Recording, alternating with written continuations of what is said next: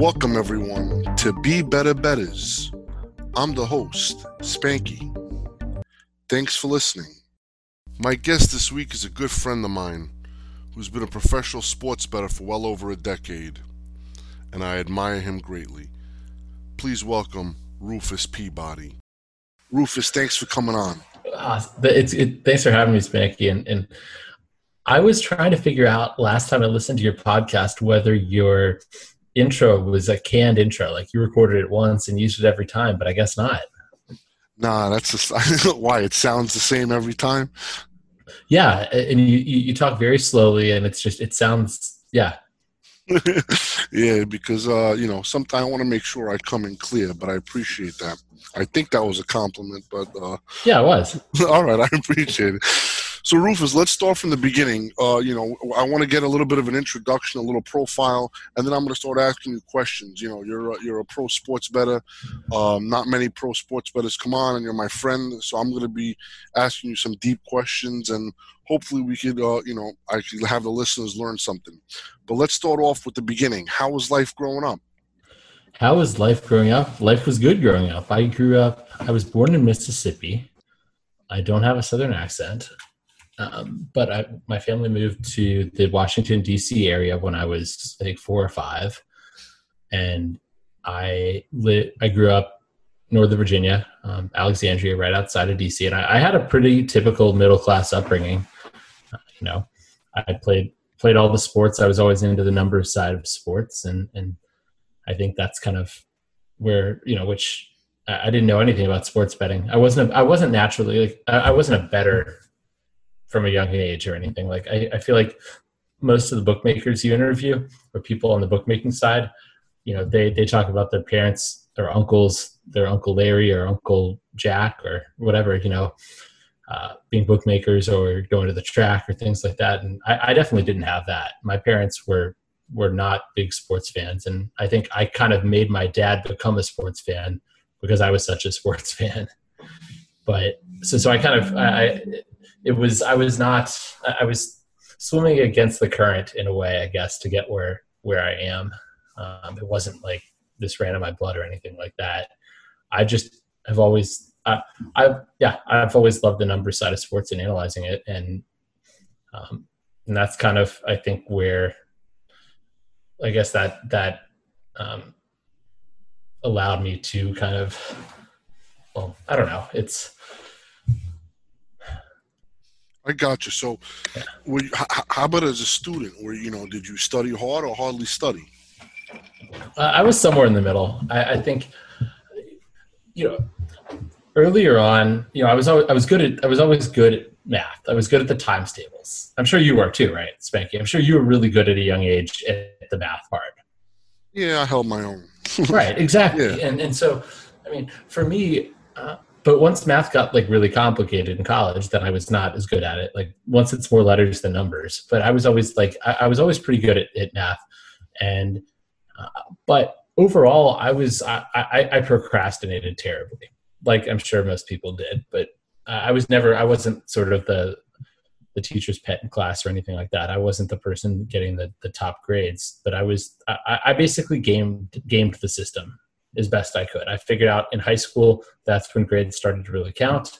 I knew that I needed to go to a good college because that's what my parents instilled in me, I guess. And so I knew I just had to get an A for the year at the end. And so I worked as hard as I needed to do that, which meant oftentimes doing my homework for German class in first period calculus. So I definitely wasn't, when I got to college, I had to learn how to study. I'll put it that way. Gotcha. So you kind of you were able to get by in high school, doing just enough to be able to get the right grade to be able to get into college, a good college. Right. And I think I actually looked really good on paper, but not because I was necessarily trying to, but just because all these college counselors and admissions officers talked about the big buzzword at the time was having students that were well-rounded. And I don't know if that's the same now. I could ask my brother. He actually used to be an admissions officer at Bowdoin College, but I just did a lot of stuff, just not because I was trying to do it to get into college, but just because I was interested in a lot of things. And so I played varsity sports every season in high school. I was a statistician for the basketball team my senior year because the basketball coach was also the women's tennis coach. We actually had a really good basketball team, by the way. Like, we were one of the top teams in state, but he also coached the women's tennis team and gave me private lessons for tennis because I played tennis in the spring. But so he actually asked me to be the statistician for the basketball team my senior year. And so I did that. I wrote articles for a local newspaper, the Alexandria Gazette, and sort of the whole Northern Virginia connection newspapers. And so I would cover high school basketball games. That was my senior year. I think the sports editor, I literally cold called this guy and was like, hey, do you need people to cover games? Like, I was trying to get writing experience. And because at the time I wanted to be a sports journalist. But on the weekends when I didn't have cross-country meets or track meets or anything like that in the fall and the spring, I would referee youth soccer games and umpire Little League baseball games. I was in the band. I wouldn't call myself a band geek just because I was able to get out of marching band because of sports. So, but I took lessons, I practiced, probably not as much as I should have, but I played the clarinet, the most manly instrument. All right. Do you still pick it up now? Or? No, I haven't. I haven't played it since high school. I wasn't actually bad in high school. Like, I actually put a good amount of time into it. But a lot of people say if you play an instrument growing up, it helps you use both sides of your brain. Is that true? I don't know, because I didn't grow up. I don't have a test case here. I can only see one side of the story, right? I don't know how I would have turned out had I not played an instrument. Gotcha. Most people that I know that have, or friends of mine that grew up playing an instrument, they seem to, be on the intelligence side, or they just seem to be able to reason things out better. But Spanky, what instrument did you play growing up? I did not. I wish I did. My mother tried to make me go to piano lessons, and I just said, I just want to go out and play baseball and just go run around. So, but you never. I guess I went to public school. In fourth grade, they basically you could join the band or the orchestra as an elective, I think, or maybe you had to. I don't remember, but they put the clarinet in my mouth and I blew and it made a sound and they were like, "You're playing the clarinet." That's you never had an experience like that? No, see, I think I was, you're the generation right after me, and I think music education took a big jump, I think, starting with your generation where you guys got to hold instruments. I just, I was learning what a treble clef was, a quarter note, a half, a whole note, and that's it. And I was learning the same exact thing all through, from first grade through eighth grade. So it was all the same crap. They just kept rehashing it. And I wish I was able to play instruments. We just didn't have, a good music education program in my school. And, it is what it is. But, yeah, I think that's great that, that they push that. And I think it's good just in general for somebody to try to pick up an instrument. So that's great stuff. Now, you mentioned, Rufus, that you were a sports writer. Most math guys I know, they kind of want to stay away from writing. They want to stay away from, they just want to solve math problems. That's, I think it's great that you're able to, both do some math and to be able to be a good writer. Would you consider yourself a good writer, or you enjoyed it, or it was just because it's sports? No, I enjoyed it. I'm not a great writer or anything like that. And right now, I think I'm an awful writer because I haven't written in a long, long time. But I loved the analytical side of sports, and I honestly didn't know sports betting was like a career path. I had no idea that this kind of world even existed. And so I thought that the best way to sort of become involved in the sports world in the way I wanted was to either sort of work for a sports team or to cover sports, be a sports writer. And so I took a more analytical perspective in the way I wrote about sports. So I would, even if I was covering a basketball game, I would, some team won like 73-58, but I was not talking about just the score, but why that team, like what enabled the team to get an advantage? Was it they were able to, pick out a mismatch between, they had a big center and nobody could stop him, or like they were able to penetrate and kick out and generate open 3-pointers. Like what was the impetus for them getting the advantage? And that's the way I approached it. And that's honestly, I mean, so it kind of makes sense that, I mean, I definitely approached it from much more of a numbers driven perspective. All right, you're able to look beyond the numbers and just see and try to make sense of it all. So let's talk about college now. You know, you went to Yale, and you know, that's one of the best schools, Ivy League school. Application-wise, you know what I mean? Was this your number one choice? Did you apply to a bunch of schools? How did it feel getting that acceptance letter? So I applied to Yale early action. I had visited it and really loved it, but I also and so I found out in late December that I got accepted, and it was great. It was, you get an email with like a bulldog singing the fight song, and it was like my parents were there, and I was like, you know, I was going to say all this work really paid off, but I mean, all the work I actually worked quite hard. I worked quite hard studying for my SATs and on college application, like the application essays. So that work paid off, but I was actually, or believe it or not, I was a recruit for at a few schools, Division III schools. Because at the time, I thought I wanted to go to a small D3 school, have sort of this sort of liberal arts education. And so I was a track cross country recruit at 3 different schools, Amherst, Williams, and Bowdoin. And then I had applied to William and Mary, which is in-state, really good in-state school in Virginia. And so I still, you know, I think the deadline for admissions back then was, I don't know what it is now, like at the end of December. So I actually still, I kept those, I was about to send the applications. I still sent them. And I, believe it or not, I actually was down to the last day, you know, when I found out I got in, you know, I think you had to decide by April 30th.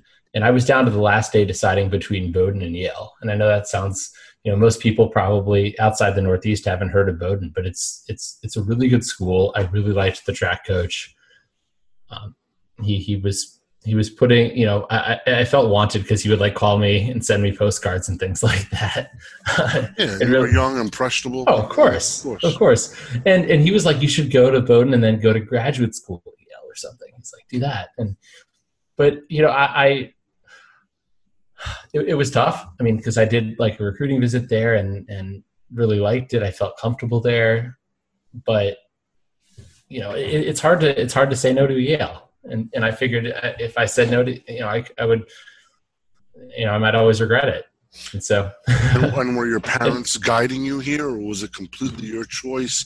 How was the atmosphere like at home?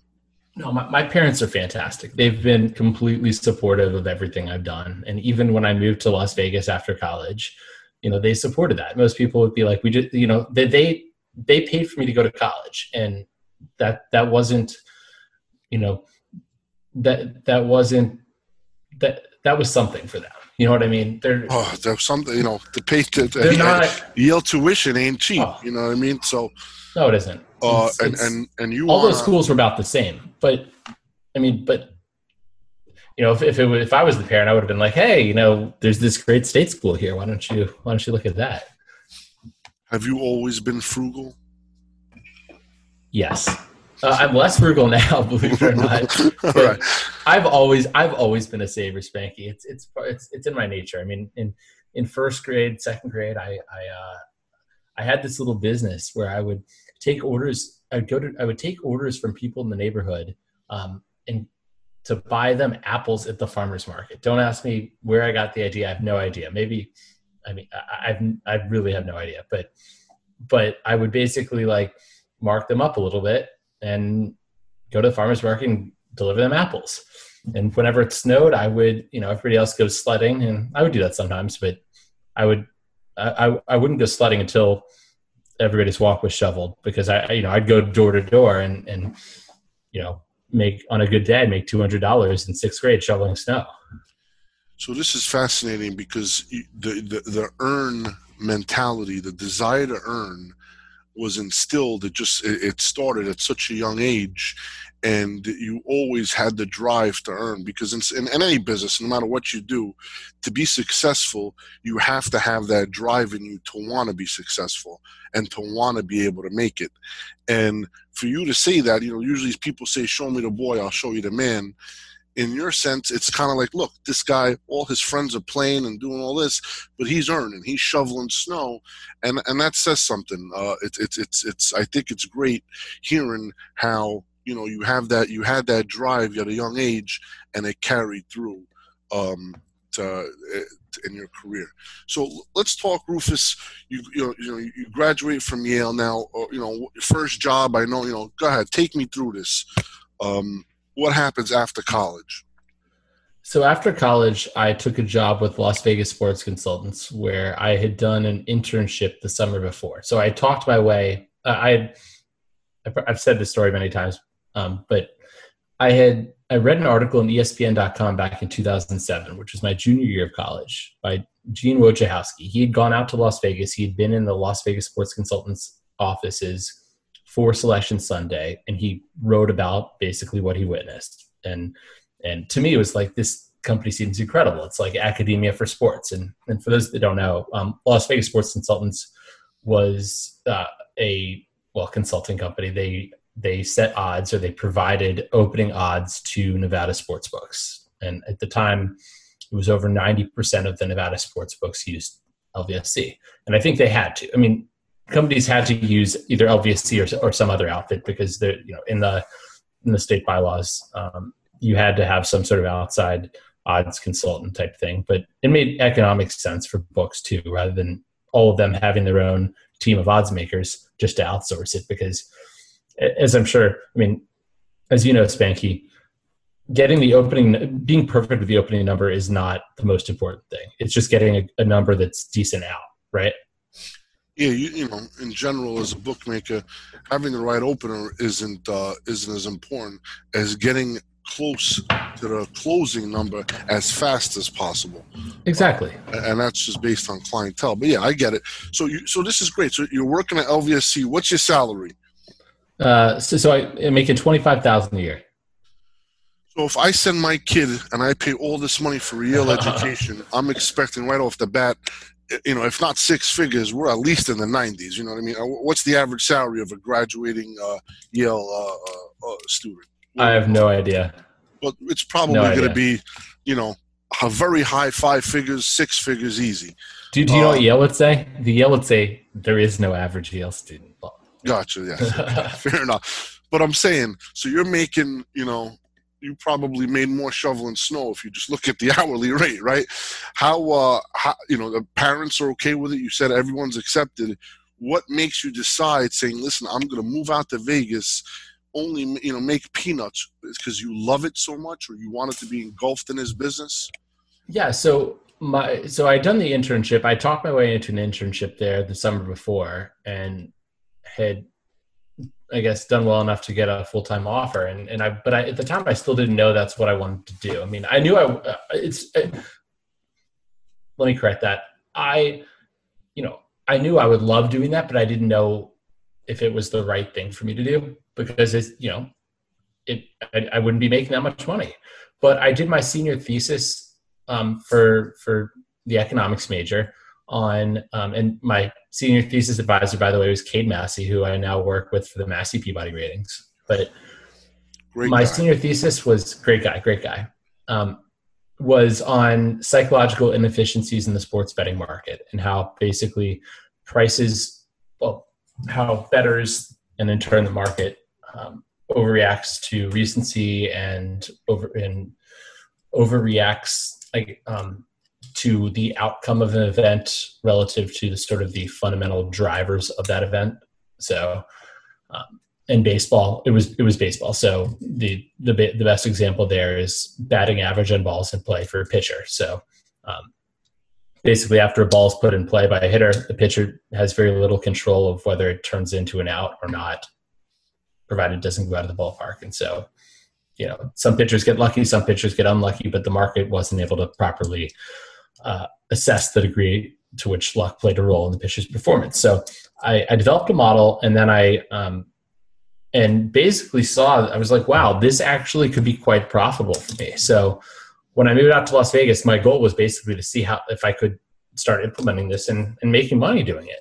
And so I started, I guess it was June 2008. And I wasn't ready to bet baseball that season, but I started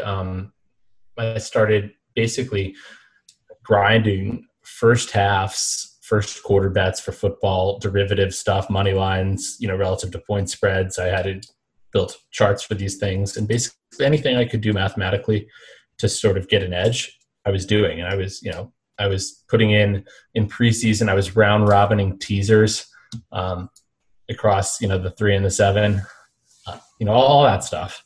I was betting correlated parlays. I was betting a team, minus 27 parlayed with the over 51 in a college football game. I was, parlaying -7 to the over 20.5 in an NFL first half. I was basically getting the what is, I would say now, is the low hanging fruit. And props. I got very detailed in working on NFL props, and I was, that was sort of my first fallout there. And I was trying to slowly build a bankroll, and I would actually I was card counting and playing some blackjack as well. And the stakes, it was like nosebleed stakes, Spanky. I was spreading like from $5 to $30 a hand at the time. I was, and my sports bets were like $50 to like $300 absolute max, because I had like a bankroll of $5,000 to $10,000 to start. No, this is great. You're trying to apply your theory, everything you learn in books and everything you design, you're trying to apply it in the real world, and you don't want to put up too much money because you don't want to go busto. So I get it. It's great. So you kind of look at this LVSC position as like a continued education type thing, and they're actually paying you. If they would have given, you would have worked for free. I would have worked for free. Like, I learned so much there. And the funny thing is, none of those people were like math people per se, but they all were very, very comfortable with numbers. Don't get me wrong. But they had so much expertise built on so many years of just being engrossed in this stuff. And, I probably have too many, I've too many stories to even actually, if you ever have Roxy on, he's the guy that he'll tell you all about the old days and the betting that goes on there. And unfortunately, I missed the boat on that, because I got there. Roxy, I guess, sold the company back in '99, and I was there in 2008. But there's a bunch of people that are really smart. And to give you a sense, like Kenny White, who was the head honcho there at the time, he actually got me. He wanted, I was sort of the statistical consultant, analyst, whatever you want to call it there, and so he basically threw some NBA data at me and was like, hey, I want to figure out the value of these different stats predictively and such. And he's like, I've been using these numbers here, like that I just, based on my intuition and just years of experience. And so I run some like regressions, and I end up coming up with numbers that are like almost identical to what he actually he'd come to just on his own. And I was like totally impressed. I was like, there's no way. I mean, I would never have, without, I'd be lost without a computer. Yeah, no, I know. You see, you're always walking around with it. Yeah, there's no substitution for experience. That's no, and he had binders and binders of information on all these players, and he'd be able to tell me who like the backup, how good like the third string center is on the Miami of Ohio football team, like, and be like, well, this guy's girlfriend was, was Miss Ohio or something like that. Wow. I mean, it was just incredible the amount of work Kenny put in, and a lot of people at LVSC, and it really was an education. And I think we approach things from different perspectives. I came into it kind of from I came into it probably with a little bit overconfident in the thought that like, oh, with my numbers I can just quantify everything, and it was humbling, and I learned a lot about other approaches to things, and I guess the common theme though is that you need to have an approach, you need to have a process, and my process isn't the same as everybody's, but but it's a process. Well said. So so you're betting $200-$300, $50, whatever. You're building a bankroll.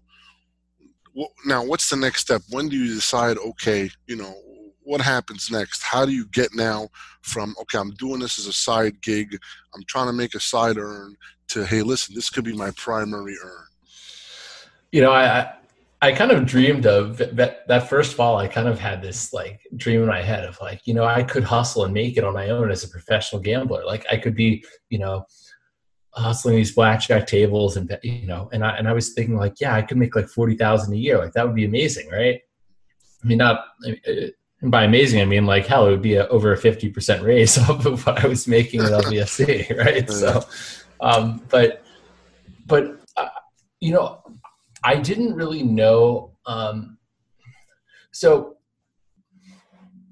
that first NFL season, I started off the season really well. I remember that. I tracked everything religiously in an Excel sheet, and I should find that at some point. But I remember like doubling up my bankroll in the first like 2 months or something like that. And this was betting pretty responsibly. And then just hitting like a really bad slide. And like, so I had made like 10,000 and I was like thinking, oh, I made $10,000 in 2 months. Like I can totally do this. And then like the next 2 months I lost like 5,000 or something. And it was sort of, and it, I'd never been a bettor before. I never hit a losing streak like that. And so it definitely made me question things a little more. And then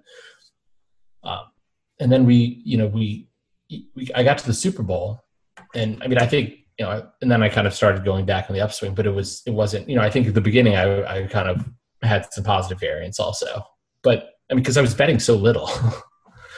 But the Super Bowl, I borrowed some money from a friend.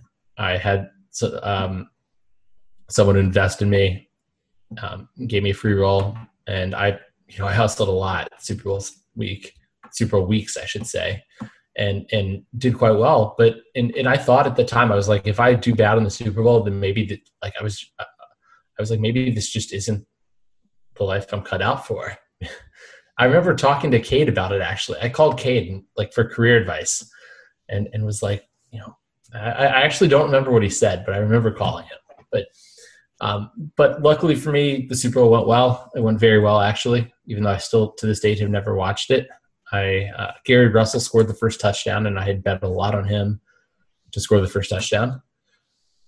But still, after that, I'm still not making that much money. I still don't have that much of a bankroll. I think, my ROI, the ROI for my bets on the Super Bowl was over 40%. But at the same time, I had equity, I had someone investing in me that I had to pay. So I think I made on, my $10,000 bankroll or whatever, I think I returned over 100%, but not much more. And so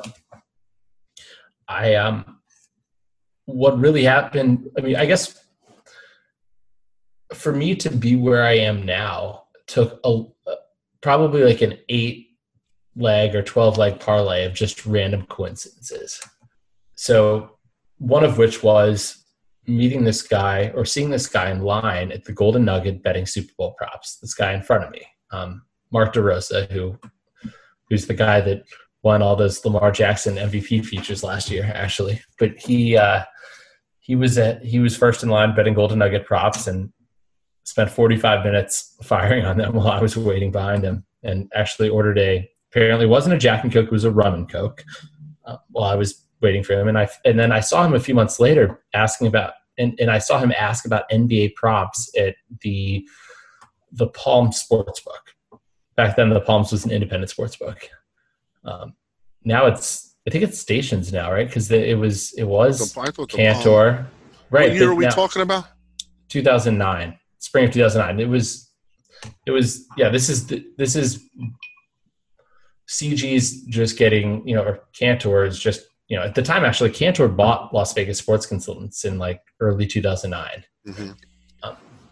But anyway, I followed this guy out of a sports book into a parking lot. And just because I was like, he's asking about NBA props, like I want to talk to this guy. and he says he'll tell the story and he'll say that he had his hand in his pocket on his mace. He was ready to mace me because he thought I was someone that was, because he was carrying around like tens of thousands of dollars in cash. Like he was like a legitimate professional gambler. And but he did not mace me. We met. He invited me to a party to meet some of his friends. We became friends. He, and a few months later, I'm working with those guys. So it was honestly a random coincidence. So, well, random coincidences happen if you position yourself to be in the right place, to be in places at the right time, and then good luck is a factor of hard work, I think, right? So you were there trying to bet in a sports book, and it just so happened that guy was also there. So you partner up with these guys, and how does it feel now? You were working independently, now you're with a team. Is there a free roll involved? Are you putting up your own money? What's happening? Yeah, they gave me a free roll. So they gave me a 20% free roll for the 2009 baseball season. And I sent them my senior thesis. I remember this guy that I still work with to this day, actually. I met him at a restaurant in Las Vegas. Mark had, set this dinner up to introduce me to him. And I remember the only thing he told me before dinner, he was like, don't be offended by his manners. He just has bad manners in general. Gotcha. But I still remember this was dinner at the steakhouse at the time. It was the Las Vegas Hilton, and what was the steakhouse at the time? It wasn't TJ's. What was before? I don't remember, but they got my order wrong or something, and I was too scared to say anything. But okay. But no. So yeah, I got a 20% free roll. Gotcha. So we're recording this at 12:40 a.m. So it's yeah. We're a little bit tired. So all right. So this is great. So now you're getting a free roll. When do you decide to go out on your own? Well, so I got a free roll, but after the first month, I made my yearly salary at LVSC, and these guys were like, "Why the hell are you working? Why are you still working for LVSC? Why don't you just come and work for us? Work with us full time and be a part, and then it became a 20% free roll that just on everything that they were doing. And we're not talking and when I say a 20% free roll, this is not a free roll for a year or a free roll, this is a free roll. This was long term. And at that point, if it lost, I probably, you get to a point where you probably don't even have the money to pay it back, right? Because I'm starting out into this. You don't have to. Right, I know, but the point is if you're winning, 20%. The difference between the 20% free roll long term and 20% long term is negligible if you're doing this for a living. Spanky, what is the longest losing stretch you've ever had? Probably 2.5 months. Right. Okay. So, but if someone said, I guess a 2-year free roll, the EV between a 2-year free roll and a 2-year, whatever, same percentage, not free roll on all your stuff would be pretty negligible, right? Yes. Right. No, but anyway, so I'm not a fan of free rolls. Yeah, No, I'm not either. So I was a 20% partner, but I didn't have the money to buy into the bankroll at that time. And so once I had the money to buy in the bankroll, it stopped being a free roll, and I was bought into the bankroll. So are you still partners with these guys today? No. Well, I still work with one of them.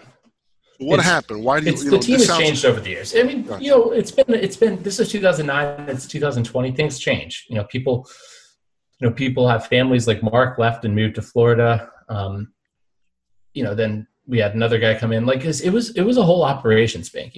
Just like you have a team of guys. Yeah, but Chinese Mike's still with me for years and years. Yeah, but I hear you. But that's good. So you guys grew apart. Well, no, I'm still with one of the same guys, and I still I consider them all very close friends still. Good. Nice. And so but people have people get different priorities in life and want to work. I don't know. I mean, things change, right? 100%. I get it. And it's not like they're, in a bad way necessarily. I mean, and you also, you want to be able to increase your earn too. You know what I mean? There comes a point in which, listen, if you can make more money and you can do things on your own, it just makes economic sense. Right. But I mean, back in the day, like we had quite an operation. There was a time when we had, I guess there was 4 partners. I was one of, it was myself and 3 other partners. And then we had like 4, I guess, JV partners that were just their full-time job was betting in Vegas. And then, as well as obviously, other, the online stuff. Perfect. All right. So Rufus, this was a great history. I loved it. I want to now ask you some specific questions. We'll try to get into the thing, just different betting related questions, kind of like, day-to-day type stuff. So why don't we describe, what it's like, given you make a number, give me the time. What does it take? Maybe just 2 minutes, because I have a lot of questions. 2 minutes. What does it take to be able to make a number, and then after you make a number, to be able to analyze lines, to execute the bet? Blah, just give me the whole process from start to finish. I love how you said 2 minutes because I'm just going to keep rambling if you don't say that. I'm just because I know it's a long one, but I just want to kind of get a Cliff's Notes version.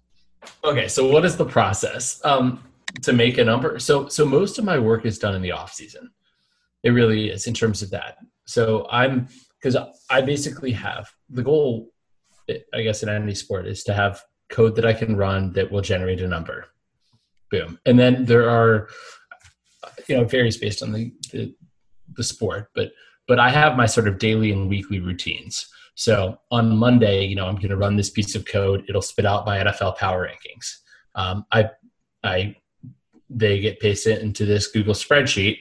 I put it, myself or somebody else puts in the matchups. It auto populates what we believe the line should be. We have to mark things like team coming off of a bye or coming off of a Thursday game, etc. Some of the situational stuff there gets it calculates, but you have to change it manually a little bit. And then the Google Sheet has, you can put in the market number, best available number, and it'll basically say based on our number and the time of the week and all that, what our edge is of this particular number at a particular book. And so based on that, that's, then we're betting based off of that. So, perfect. So let's just give an example. Let's just say in a baseball total, you make a game 9 over, and then outside you'll be able to see somebody, maybe the best line in the world is 9 over 18. So you got, let's just say 2 cents the best of it.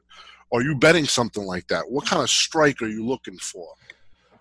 So you're saying my number is what? 9 over. Let's just say 9 over 20, 9 over. Okay. So I have a 2 cent edge there. Yeah. So first off, I realize that my model isn't perfect. It's far from perfect. Just like, no quantitative model is going to be able to capture everything. Hell, there is wisdom in the market. You have to, if you don't respect the market, it's going to be to your detriment. Especially the bigger the market, the more you need to respect it. Right, Spanky? Absolutely. And so first off, a huge thing for me overall is sort of knowing what my actual edge is. And so knowing that if I think the number is 9 over minus 120, in the market, well, in this case, it's not going to be a huge difference, I guess. If the market's 9 over minus 118, but let's say the market was like 8.5. Well, what do I think? That would imply I had a huge edge, but I need to know how much to factor in the market to get a sort of true number, what I'd actually expect to return. Because if I think it's 9 over minus 120 and I'm getting 8.5, that's, I'm not going to do the math, but that's, that is a huge return, right? Yes. And so, but something like 9 over 18, that's minimal. No, so if my number was 9 over minus 120 without factoring the market, I would not be betting 9 over minus 118. So okay, how about if it was 9 over certain amount? How about if it was 9 over 15? Would you bet that? So what's the comeback there? What's the sort of true non-vig market price? Are we saying that that's 9 over minus 105? Yeah, all right. 9 over minus oh 05. Come back plus oh 05. That sounds good. My best estimate is a combination of my number and sort of the VIG free market number. The best market number the best market number. Some people, it used to be without a doubt the Pinnacle number. That's not necessarily true these days anymore, even though Pinnacle's juice is lower. So I would basically say, okay, depending on the time of day, is this an overnight line? Is this after lineups have been released? Is this 5 minutes before the game? Those things all impact it. So for an overnight line, I'm going to factor. I'm not going to weight the market as much as I am 5 minutes before the start because the process of price discovery, there's a lot more information in that closing line than there is in the line the night before the game. Gotcha. Okay, so yeah. So are most of your bets, let's talk about the majority of your betting. Are you going to be betting mostly overnights, mostly before the game, mostly the morning of? When is the most of the bets coming in? For what sport? Let's talk. Because I'm not betting anything right now. I know. Okay, well, why don't we? We're just talking baseball. Let's just say baseball. Okay, baseball. So I would, it's varied year to year, honestly, and depending on what the situation is like trading, what our accounts are like, and all of that.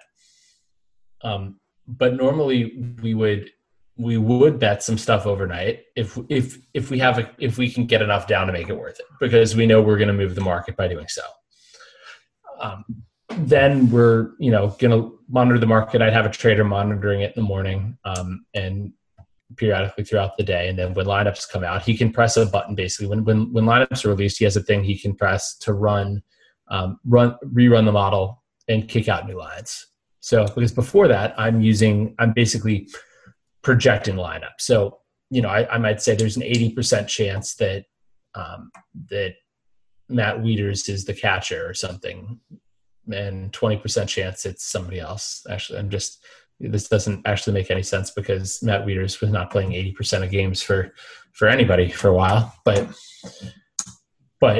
once the lineups are released, obviously I have much more certainty there. So then we'd be betting there.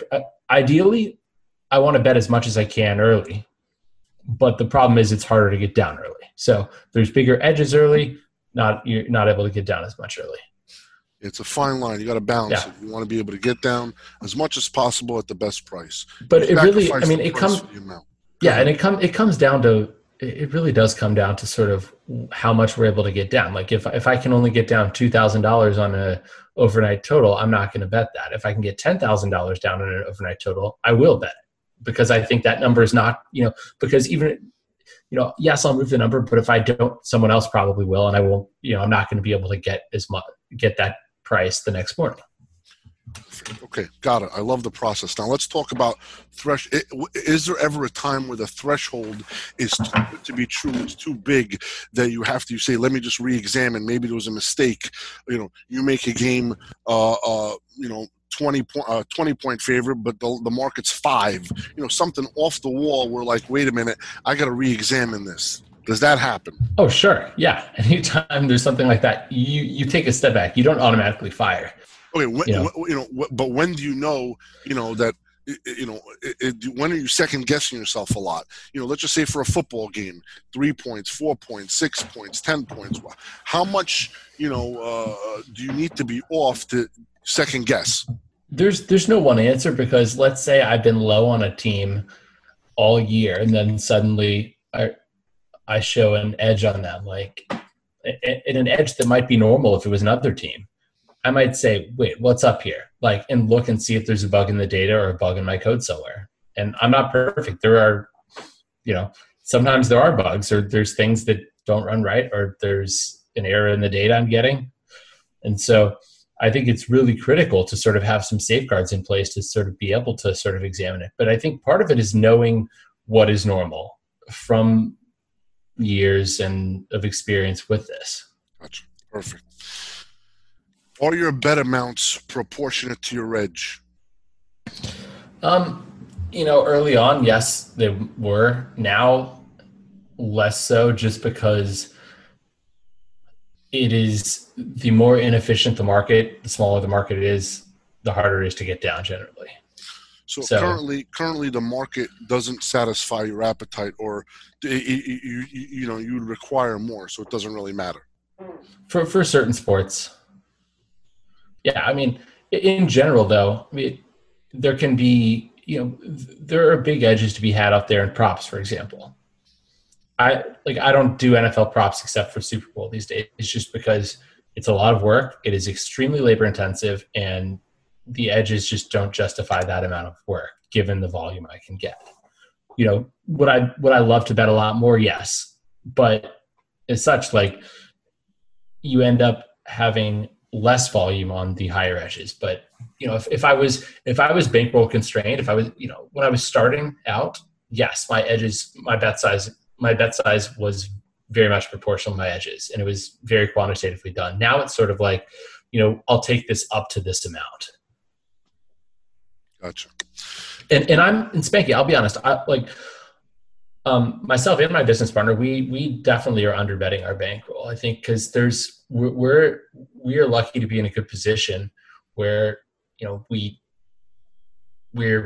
in a good position financially, and so there is a point where yes, I could probably make more if I bet $100,000 on college football and NFL games and tried to do that.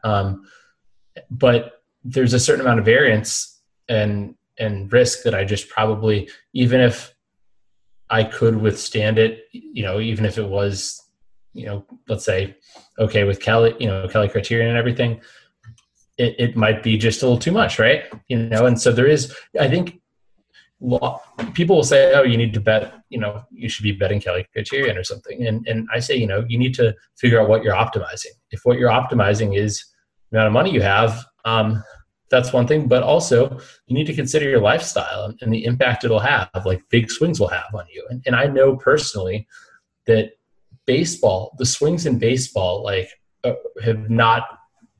have been very difficult to take at times for me. For whatever reason, I feel much more invested in baseball than other sports in terms of I don't know, I take losing much more personally in baseball, maybe because it's the thing I started doing. And I feel like somehow my worth is tied up in how I do in betting baseball.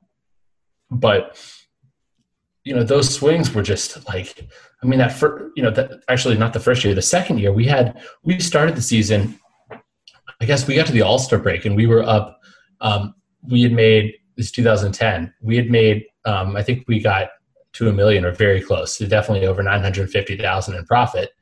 And then we gave back 700,000 of it in the next 2 months. And it was just like, oh my God, it was not an easy 2 months mentally. And I learned a lot from it, but I also learned that money is not the most important thing. And both when you do really well and when you do really poorly, I think, at least for me, I've realized how little money actually matters in my life. This is such a valid point. I love the way you're talking here because I think all the guys that say use Kelly and do all these things to try to maximize your earn, minimize your risk. But at the end of the day, there's mental health, and you have to be able to stomach these swings. And we're all humans. And the most important thing is to be able to not worry about the results. And if you're checking scoreboards, at least this is for me, you know what I mean? I think you're the same way. Checking scores and worrying or sweating a game. If you're starting to do that and worried about a score, then you're betting too much, in my opinion. I agree. So I think it's important, and I think it depends on everybody has a different risk profile, and it all depends on the human being. I don't like, you know what I mean? I don't have an appetite for gambling. I try to just earn, and I try to have the best of it, but at the same time, I don't put myself in a position to sweat games, and you don't like sweating games either. Whatever, you did all your work. Once the game starts, that's it. You live your life. And I think it's so important for anybody listening out there. Look, Rufus pro, I'm a pro. We don't sweat games. We don't really, once we've done our work and once the bets are placed, you let the athletes do everything. In the long run, it's going to all work out. But that short-term variance and how things go, you have to be able to stomach that. And if you are sweating and watching, and if you can't stomach it, you're betting too much. I agree. Variance will get you in the short run. It really will. And I had to learn. There was an amount of money. Like, I remember in 2008, one day I lost like $800 or $900 when I'm betting like 100 or 200, right? And I was devastated. Hell, I'll take you back further. This is going to make you laugh, Spanky, but this is my freshman year in college. I remember playing a poker game with a poker game in the dorm rooms, and it was a $10 poker game, a $10 buy-in. And I remember, I think we were down to I was one of the last few players, or last two players left, I think. And I remember making a really bad decision and losing. And I remember thinking to myself, that is $10 that I will never get back. No matter what I do the rest of my life, I won't get the $10 back. And I was really upset about it for some reason. So it's funny, but with the amount of money that like it takes for me to sort of, for it to affect my mental health has risen over time. And it has been a continuous process. And so it's not like you can't just go from nothing to being able to accept like a swing of 100,000 in a weekend. Like, you just can't do it. There had to be all these sort of intermediate stages beforehand. Of course. Okay. How do you handle market opposition? You lay 5 on a game, a day later it goes to 4.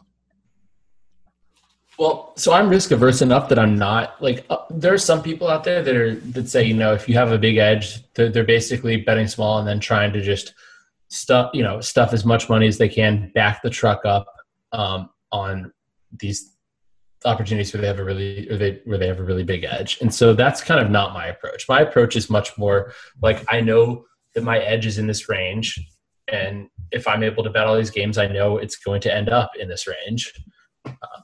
Or very likely. And so market opposition obviously is concerning. You don't like it. I mean, I try to track this stuff, and if you're getting, I think market opposition is or how the market reacts to your plays is sort of a leading indicator of how you're going to do. If you're generally getting a lot of market opposition, it's hard to win long term if you're getting market opposition. But for me, market opposition is more devastating than a loss. Yeah, because it means your process somehow is wrong. But Spanky, you have to realize, like, there's always information out there that you don't have too. I want to try to gauge why that money is coming in, and you can't always do that. And it involves creating a narrative, and I'm kind of against trafficking in narratives in general, but I do see it as a warning sign, and there are times when I will add to my bet, and there are times when I won't. Perfect. That's it. How do you deal with it, Spanky? I don't like it. I could get there. My answer probably would take 20 minutes, and I'd love to talk. You know what I mean? But I'm trying to interview you, my man. So Well, Spanky, I'm sure sometimes I've gotten market resistance because you're betting a line one way to try to move the market, and I'm sort of like, oh my god, I'm an idiot, right? And then in reality, you're on the same side, but you're just setting it up. So, I'm talking that's about the whole point, though, right? Yeah, I'm talking about lasting market resistance, something that lasts. Yeah. Oh, you're talking about if you're having market resistance regularly occurring. No, not regularly occurring. Something like not saying, okay, you lay 5, the line goes to 4, but it closes 6. That's okay. That's not lasting market resistance. Lasting is if you lay 5, it goes to 4, but it closes 4, it closes 3.5. It's going to sometimes, though. Oh, right? Absolutely, of course, yes. Because there is only so much information you have, and there's a lot more information out there, and or maybe you could still have the right side, and it closed against you because maybe there's just some somebody that's a big gambler who thinks they have an edge that's getting down huge, and markets are overreacting to it. I don't know, right? Not on the market side bet, but I get you. No, but Spanky, you know better than anybody probably how easy markets can be manipulated right now, given the fact that while the stock market is way higher than it was in the 1990s, you can't bet more than you could in the 1990s. In fact, you can probably bet less. Yes, well, that's 100%. Okay, I'm going to give you a scenario. You tell me what happens. You ready? I'm ready. Okay, you make a line minus 30. Let's say a golf matchup. Wait, do I need to get like pen and paper out here to do some math? No paper. This is just easy. Just don't embarrass me. No, there's nothing embarrassing. You make a line minus 30. Line out there is minus 110. Okay, you bet it. The next day it shoots up to minus 80. Come back, let's just say it's plus 160. Do you buy back at the plus 160? What do I make the true line? You make the true line minus 30. So man to man will be minus 30, come back plus 30. Wait, so I make the true line minus 30. Yes. And I bet it at minus 30? No, you laid 110. But let's just say the move was so dramatic, it was so drastic that it shot up to minus 180, come back minus plus 180, not minus 80. Okay. No, minus 180. Come back plus 60. So it all depends on the price I make it. And obviously there's extraneous circumstances too. Like if you're using, if you have a betting partner or something and you're betting it, if you're betting something at minus 110 and you're taking the other side at like plus 140 with the same betting partner. Not plus 140, say plus 160. Right, I know, but at the same time, you know that there are concerns aside from just the pure math of it, obviously. With the same bookmaker you're talking about, or what do you mean the same betting partner? Both. Gotcha. Okay. The reason why I'm asking the question is here's what I'm trying to drive at. Go ahead. I'm trying to drive at your edge. If you make a line minus 30 plus 30, that's the man-to-man price. Your edge at plus 160 is greater than given that you make a plus 130, greater than the initial edge that you had when you laid 110, given you made it minus 130. Okay, so I made so you said when I made it minus 30. Okay, when you said minus 30, I thought it was a point spread that I made minus. No, I'm sorry. It's a golf. I thought it was minus 30, minus 110. No, this is a golf matchup. This is a golf matchup. Yes, of course I would take the plus 160 if I could. Okay, why wouldn't I? Okay, fair enough. So that's great. So that's a scalp. So you're not opposed to scalping. Now a lot of people there's different schools of thought. Some people would say you've taken even though you made it minus 130, the market agrees with you so much that you have such a great edge minus 110. Why would you take and buy something back given it moved so much? You're giving away the best of it.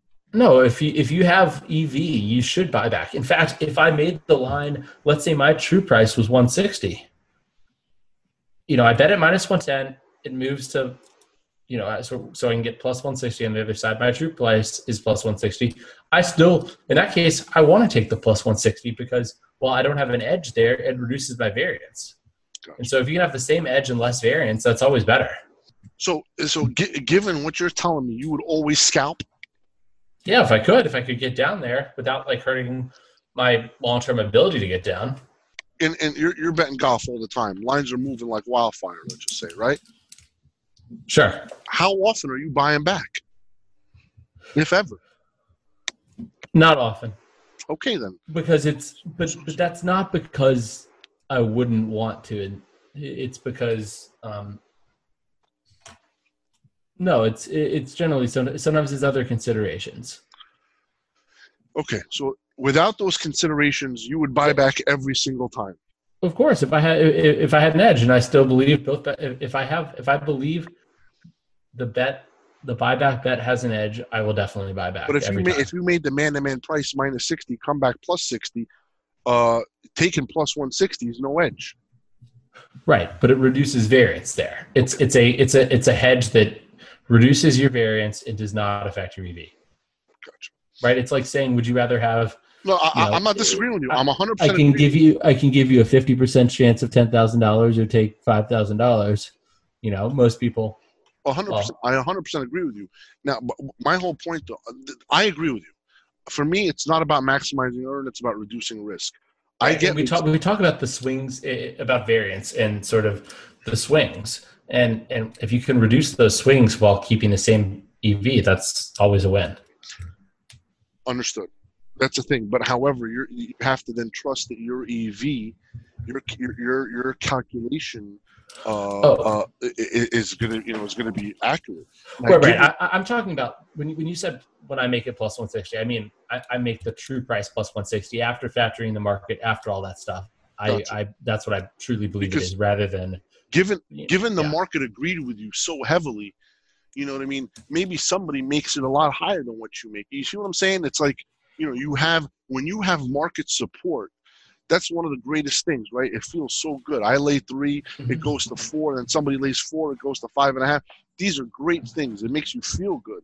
But sometimes it can be a self-fulfilling prophecy, though. I mean, like, I remember there was a time, I think it was back in 2011, when we had just a tremendous heater on golf, where I think in matchups over like a 2 or 3 month span, we were hitting like 75% on them.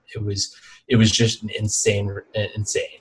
And we would bet something, maybe not quite that high, but it was quite high. And we would bet something at minus 110, and it would move all the way to minus 180.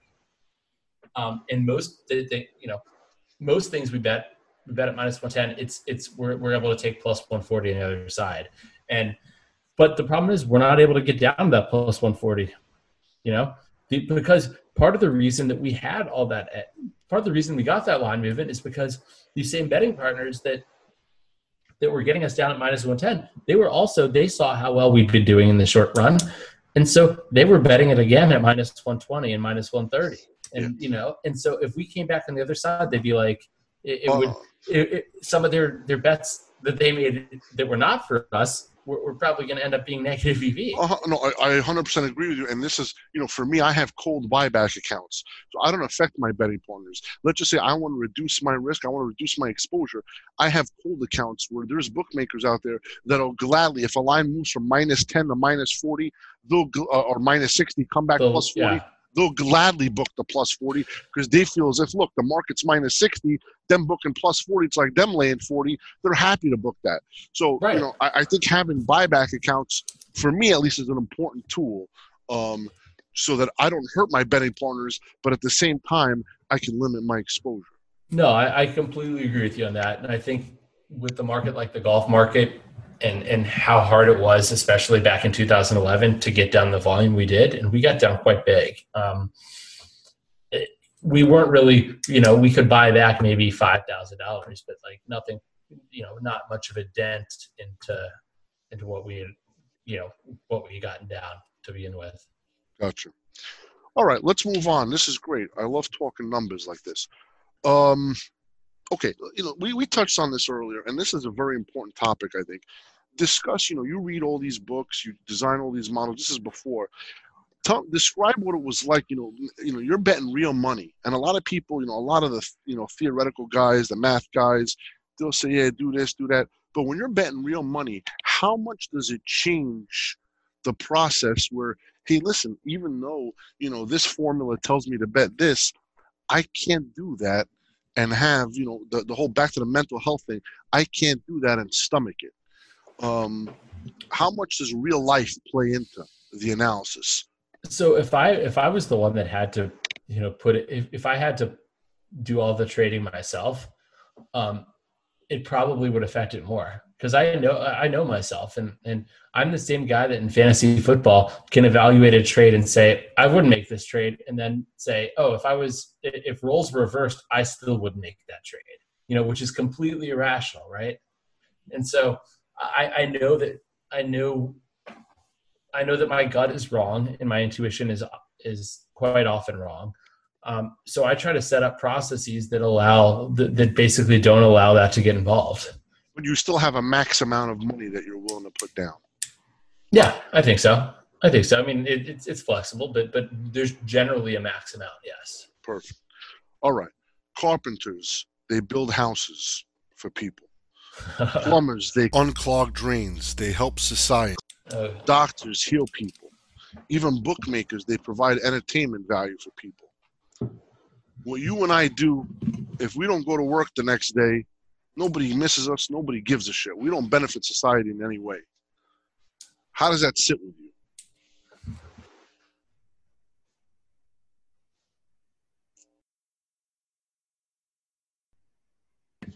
It's something I've thought about quite a lot, Spanky. I believe that purpose is extremely important in life. I was talking about how it isn't all about how much money you make. I mean, I think that I'm obviously very fortunate to be in a position where I can say that because there's a lot of people in the world can't say that, because if you're struggling day to day, then money becomes, money is so important, right? Mm-hmm. But you're right. I'm not doing anything good for society by doing this. But I guess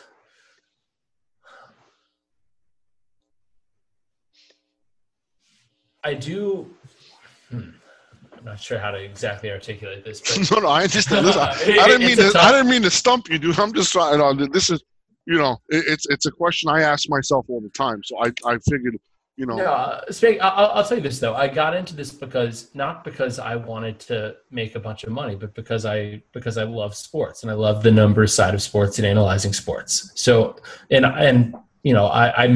I moved to Las Vegas for a job that paid $25,000 a year, and because I loved it, and I loved that job was amazing. I loved it at Las Vegas Sports Consultants, and so I never got into it because of the money, but at the same time, at the time, I was like, I want to be the best at this. I wanted to sort of make a name for myself. I wanted to be really good and be able to make it, and to prove to myself as to prove to other people that I could do this. And so, but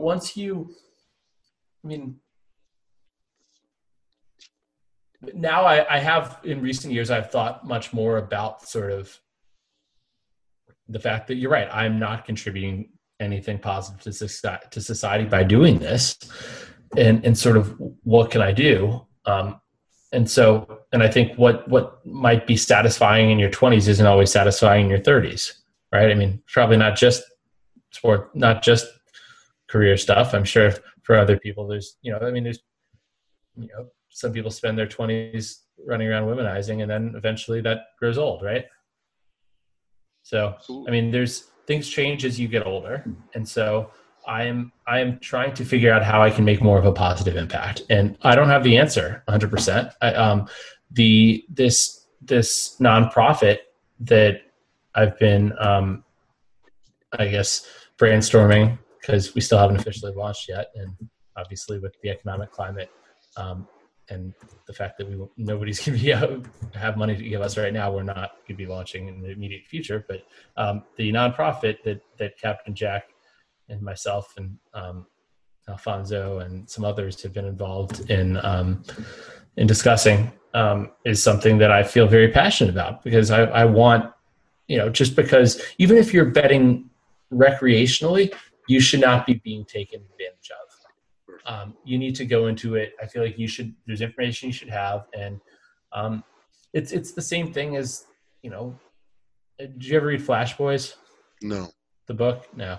But I mean, if let's say someone's skimming off the top, like a penny here, a penny there off of you, even if you don't know you're being scammed, and it's costing you money. And overall, and to me, that just doesn't sit right with me. Well, listen, so I care very much about fairness. I really do. And I love this. So this is a great answer, because you know what? I didn't mean to put you on a guilt trip or not like that, dude. I'm just, I'm being real. It was a great question. Question. I'm not trying to make you feel guilty.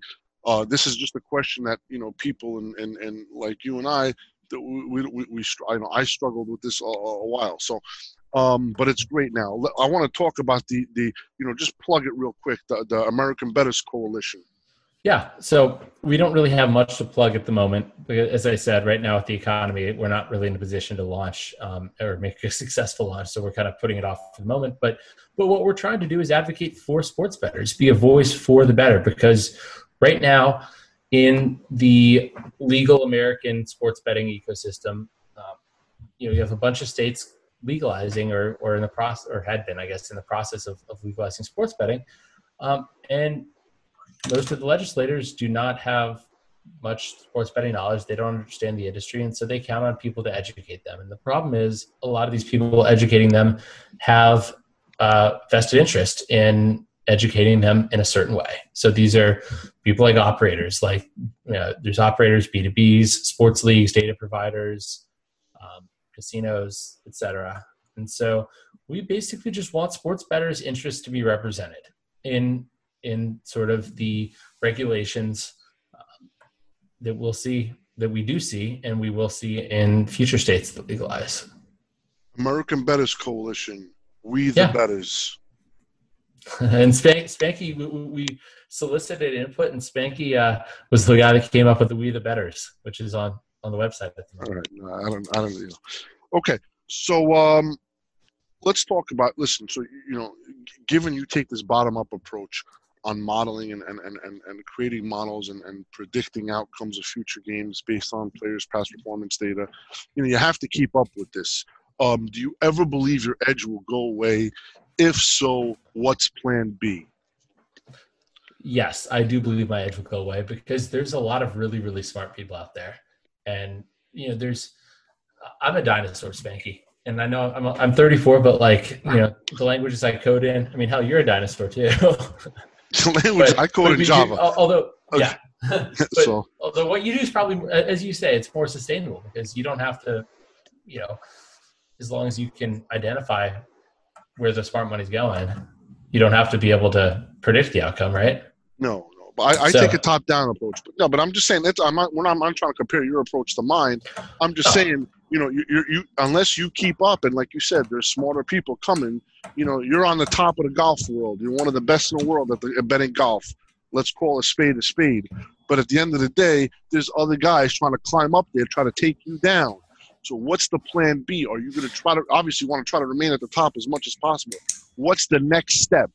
Well, I think it's hard. It's going to be hard to be elite. I think in the future, given the amount of data that's out there and the number of smart people out there, it's going to be hard to do a lot of things well. It already is hard to do a lot of things well. And so, I don't want to relinquish my title of, with the golf betting necessarily, but I was planning on skipping this baseball season anyway to sort of spend more time to focus on improvements to models and also to focus on some business interests and as well as this nonprofit. So, do you believe you lost your edge in baseball? I believe my edge is not nearly as big as it used to be. I had a losing season last year. I still think. I think if I do think I'm still I wouldn't have continued betting, although I guess I just said that I wasn't going to bet it this year. But the reason I wasn't going to bet it wasn't because I don't think it had an edge. It's because I'm trying to focus now more on spending time on things that will pay more dividends down the line. And I don't think long-term betting baseball is going to be a huge source of income. So this is, I love your answer because this is something that's so noble of you. And it's such an important thing. One of the elements of success in anybody is knowing when to say, you know what, I'm going to take a step back. And knowing, like sometimes the best bet that you'll ever place is the one you don't place. Passing is always an option. So these are such, they're such good qualities.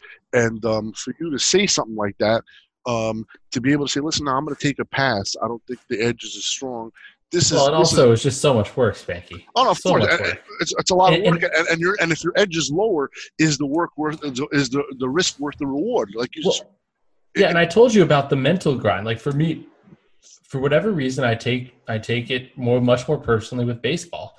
And so I know that, and I knew that it was going to, I know that losses wear on me in baseball in a way they don't in other sports. Yes, fair enough. I love it. Okay, but wait. I do think there will be a time when I don't really have much of an edge, and my approach has always been, strike while the iron's hot, right? Like 100%. basically get the money I need now while I still can. And then that's it. But hopefully there's still a lot of life to live. And so I have to figure out what to do with the rest of it. Right. Absolutely. And I think that, you've always mentioned you have real estate going on and stuff like that. You got a couple of side things. But no, but I mean, what to do in terms of for life satisfaction. I don't make the money. Yes. Like being in a position where you don't have to make a lot of money, or being in a position where you can do things not for the money is nice. Yes. That's a good position to be in. And I think everybody wants to be in that position, but what do you do still? Right. And I was much more in that position before I met my, before I met my fiance and realized that all these additional expenses I was going to have to, I guess I should say we were going to have, we're going to incur, but You've been in this business long enough to realize, and there's going to be a lot of people, because a lot of people have told me the same thing. Oh, why don't you apply your stuff to different industries? Or you could use your code to the stock market, all this stuff. Listen, once you're so deep engulfed in this, there's no way out. You can't, at least for me, I can't get out. This is what I love. This is my breath. This is what I lived. So this is it. And it's what you know. It's what I know and what I'm comfortable with. And and I'm still good at it, and I can still learn, and I enjoy it. And I think it's the same thing with you, is just that, you know what I mean? So many people are trying to advise you, Rufus, you're such a smart guy. Why don't you do this, that, and the other thing? But at the same time, people don't understand. You've put in so much work, so many hours. It's a comfort zone. You're in the comfort. You're in the zone. You love it. And once this business has a way of taking a hold of you that it's so hard to be able to get out of that grasp. It is. You're right about that. But I also have realized a little bit I'm afraid of failure in terms of if I do something else, like if I try something else and fail, like somehow I feel like that'll, I don't know, or at least in the past that has been a scary thought to me. It hasn't been something like I've directly thought of, but somebody recently, a few years ago, called me out on this and sort of said that he thought I was afraid of it. And because as it is right now, it's like if I was being successful at one thing, I can just say, okay, I was good at this one thing and never try something that I would fail at. And then I can, think of myself as a success. But it takes a lot of hard work, obviously, to transition into something different. And who wants to start from scratch? No, and I need to be motivated. I think that's the thing. And even now, I don't think I don't think anybody can match the work ethic of someone when they're in their 20s. Like, I don't know about you, Spanky, but like when I was, 24, 25, I could just work 80 to 100 hour weeks, week after week. I don't know how I did it. No, we've all done it, and like I told you, I even mentioned this to you. A chess master, they say, your brain is functioning, everything. They peak 33, 34, and then you start to worry. Then you start just getting wise, and it's not about the mental capacity to be able to just do things and work hard and be at your top of your game. You then want to be able to work a lot smarter and to be able to just mellow out and take it a little bit more easy. And I think that at least that's where I'm at for me. And I think I don't want to tell you that you're at your peak. You know what I mean? I don't want to insult you, but I'm just saying, like you said, you're not working like you were in your 20s, obviously. No, Spanky, you've done a good job of having an operation that where you're able to delegate and have other people do things, and so you're able to sort of take a more big picture perspective, right? And so that's a place that I want to be able to get to. And that's not the skill set I have, though. That's something in the past that I've realized that I haven't done very well. And that's, when I've tried to bring on people and things like that, and managing people, I've not been good at that. I've not been good at following up. I'm not the most organized person, which for someone that talks about like having a process and all that, you would think I'd be much more organized, but I'm not. And so that's something I want to get better at. And I realized that to scale anything, and if I want to start a business in another area or in a related area or anything, I need to be more on top of things and be better at a managerial role. And so that's something I'm hoping to work on and get better at. Beautiful. Well said. All right. I'm a young up. I know, Rufus, this is running a little bit long, but I got a lot of questions, and, you're very insightful, and you're my friend. So, I don't mind holding you back a little bit. Okay. So a young up-and-comer is on Twitter. He sees Rufus Peabody. The picture got a, dog tag with the name Rufus on it. He sees Professional Sports Better things. He's thinking about clicking that follow button. Wait, he sees Unemployed Sports Better right now. Oh, unemployed. Okay, he's unemployed. Well, let's pretend it just said Professional Sports Better. Why does somebody follow Rufus on Twitter? What can I learn from following? I don't know. That's a really good question, Spanky. One that I don't have an answer to. You get my thoughts on things. I don't know. You have to tell me. You follow me. My goal is hopefully once my edges are gone, I'll have like 1 million Twitter followers. So then, who needs sports betting, right? I'll be like, yeah, Kim Kardashian like career, right? Okay, let's talk about the podcast, Bet the Process podcast. that you co-host with Jeff Ma. I'm looking at all the gambling podcasts. I see Bet the Process. I'm trying to learn about sports betting. I'm up and coming in the business. Why do I listen to Bet the Process? Okay, so I think you listen to Bet the Process because we're different. We are not, and just like you listen to Be Better Betters because you're different.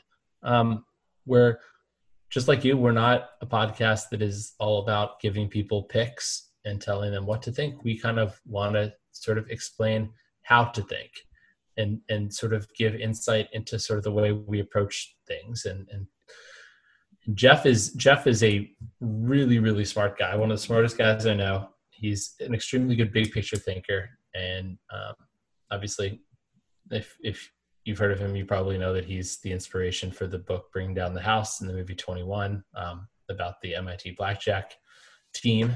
And so, but I think we each provide different perspectives. Jeff has a real job. He's a corporate executive, but he just took a new job. So I don't know. I guess technically, yes, he's a corporate executive. And he bets and makes money doing it, but not professionally. But whereas I do it, this is my primary source of income. But we approach things a little bit differently. But I think that the perspectives we provide hopefully are useful to people. And during the football season, we do talk more about games. But during the off season, we have more guests on and hopefully, and people that have sort of processes and approaches that we want to sort of talk to them about. So give it a listen. It's obviously, there's plenty of people that don't like it. There's plenty of people that like it too. 7 of them. So if you're one of the 7, that would be awesome. All right, perfect. Last question, Rufus, before we close. The name of this podcast is Be Better Betters. I try to ask, pro bettors like yourself, or anybody really for that matter, if there's one piece of advice you could give somebody to be a better bettor, what would it be? One piece of advice. There's so many, so I'm probably not going to. Or you could knock a few out. You could knock a few bullet points out. Whatever you want to say. I would say spend your time building something that will reap rewards down the line. So if that means don't spend your time doing things that could be done by anybody. Basically try to capitalize on, and so basically, if the things you can automate them. And try to capitalize on what you think your strengths are. But the other thing is, don't jump blindly into something. So before I bet baseball, I built a model that I back tested, I had out of sample tested, and I felt confident I was going to win. And because I'm naturally, believe it or not, as a frugal person, I'm pretty conservative financially, and so, or I should say, as a formerly frugal person, and so I was risk averse. I still am risk averse. So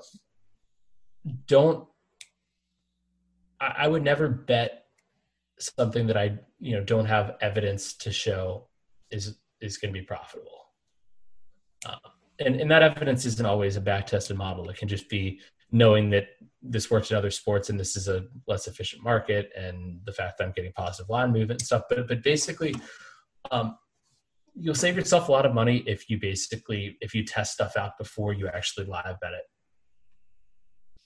That's my guess. Because the first time, your first attempt at anything is never going to be the best. Rufus, great advice. Thanks so much for enduring the long session and answering all my questions, brother.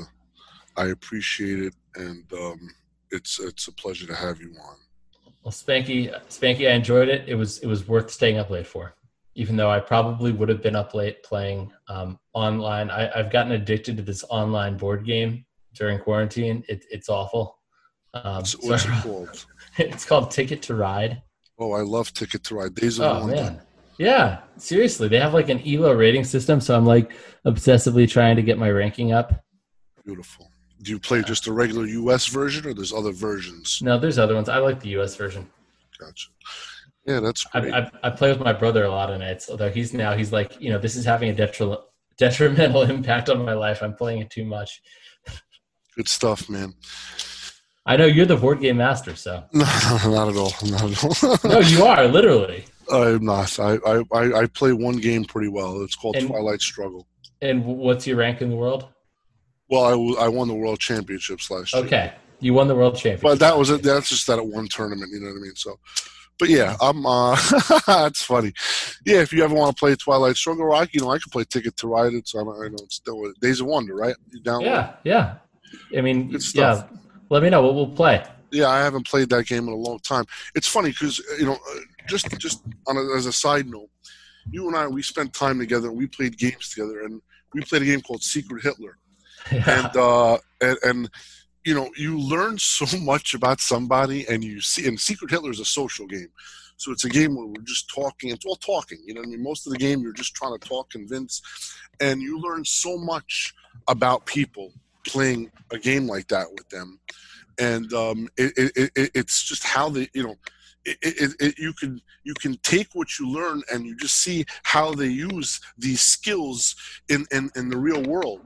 And it was such a pleasure playing with you because I love how analytical you are on how, just the thought process. It was just perfect. It was such a pleasure playing that game with you. And it showed, such a great side that, I wouldn't normally see. So I think, of course, it was a pleasure for you, Spanky. You kicked my butt twice, and convinced everybody I was a fascist when I was in fact a liberal. No. I convinced everybody that I was a liberal when I was in fact a fascist. Okay. But I'm just saying it doesn't matter win or lose. It was such a pleasure just playing, and that was just I enjoyed that. But you made you're just logical, and I just love when hearing you talk throughout the games.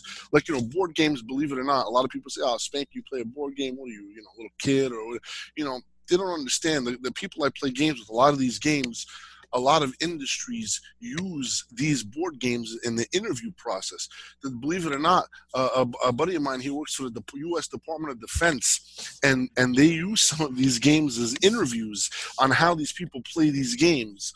And it's some of the smartest people, at least for me, play these board games because essentially, it's a small little thing that you're able to analyze, resource management and analyze how you handle problems, and what the next step is, and just risk reward and everything that is so applicable, not just to sports betting or anything, but to just life. So I just love playing games that make you think, that make you manage problems, that make you manage resources, et cetera, et cetera, et cetera. Spanky, I completely agree. And I said I didn't grow up betting. Like, I didn't bet as a kid or anything like that, but I was always into games. I always loved games. And I think that's kind of, and betting is a game. Sports betting is a game. That's it. It's well said. It's perfect. It's a game. And you're just trying to get the best of it.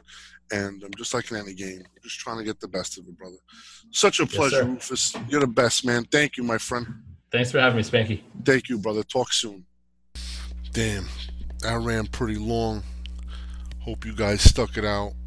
Rufus is just a nice guy, all-around nice guy, smart guy, knows his thing, made a mark on a business, and he's such a pleasure to have on. Hope you guys enjoyed it as much as I did. Thanks so much for the time. Until next time.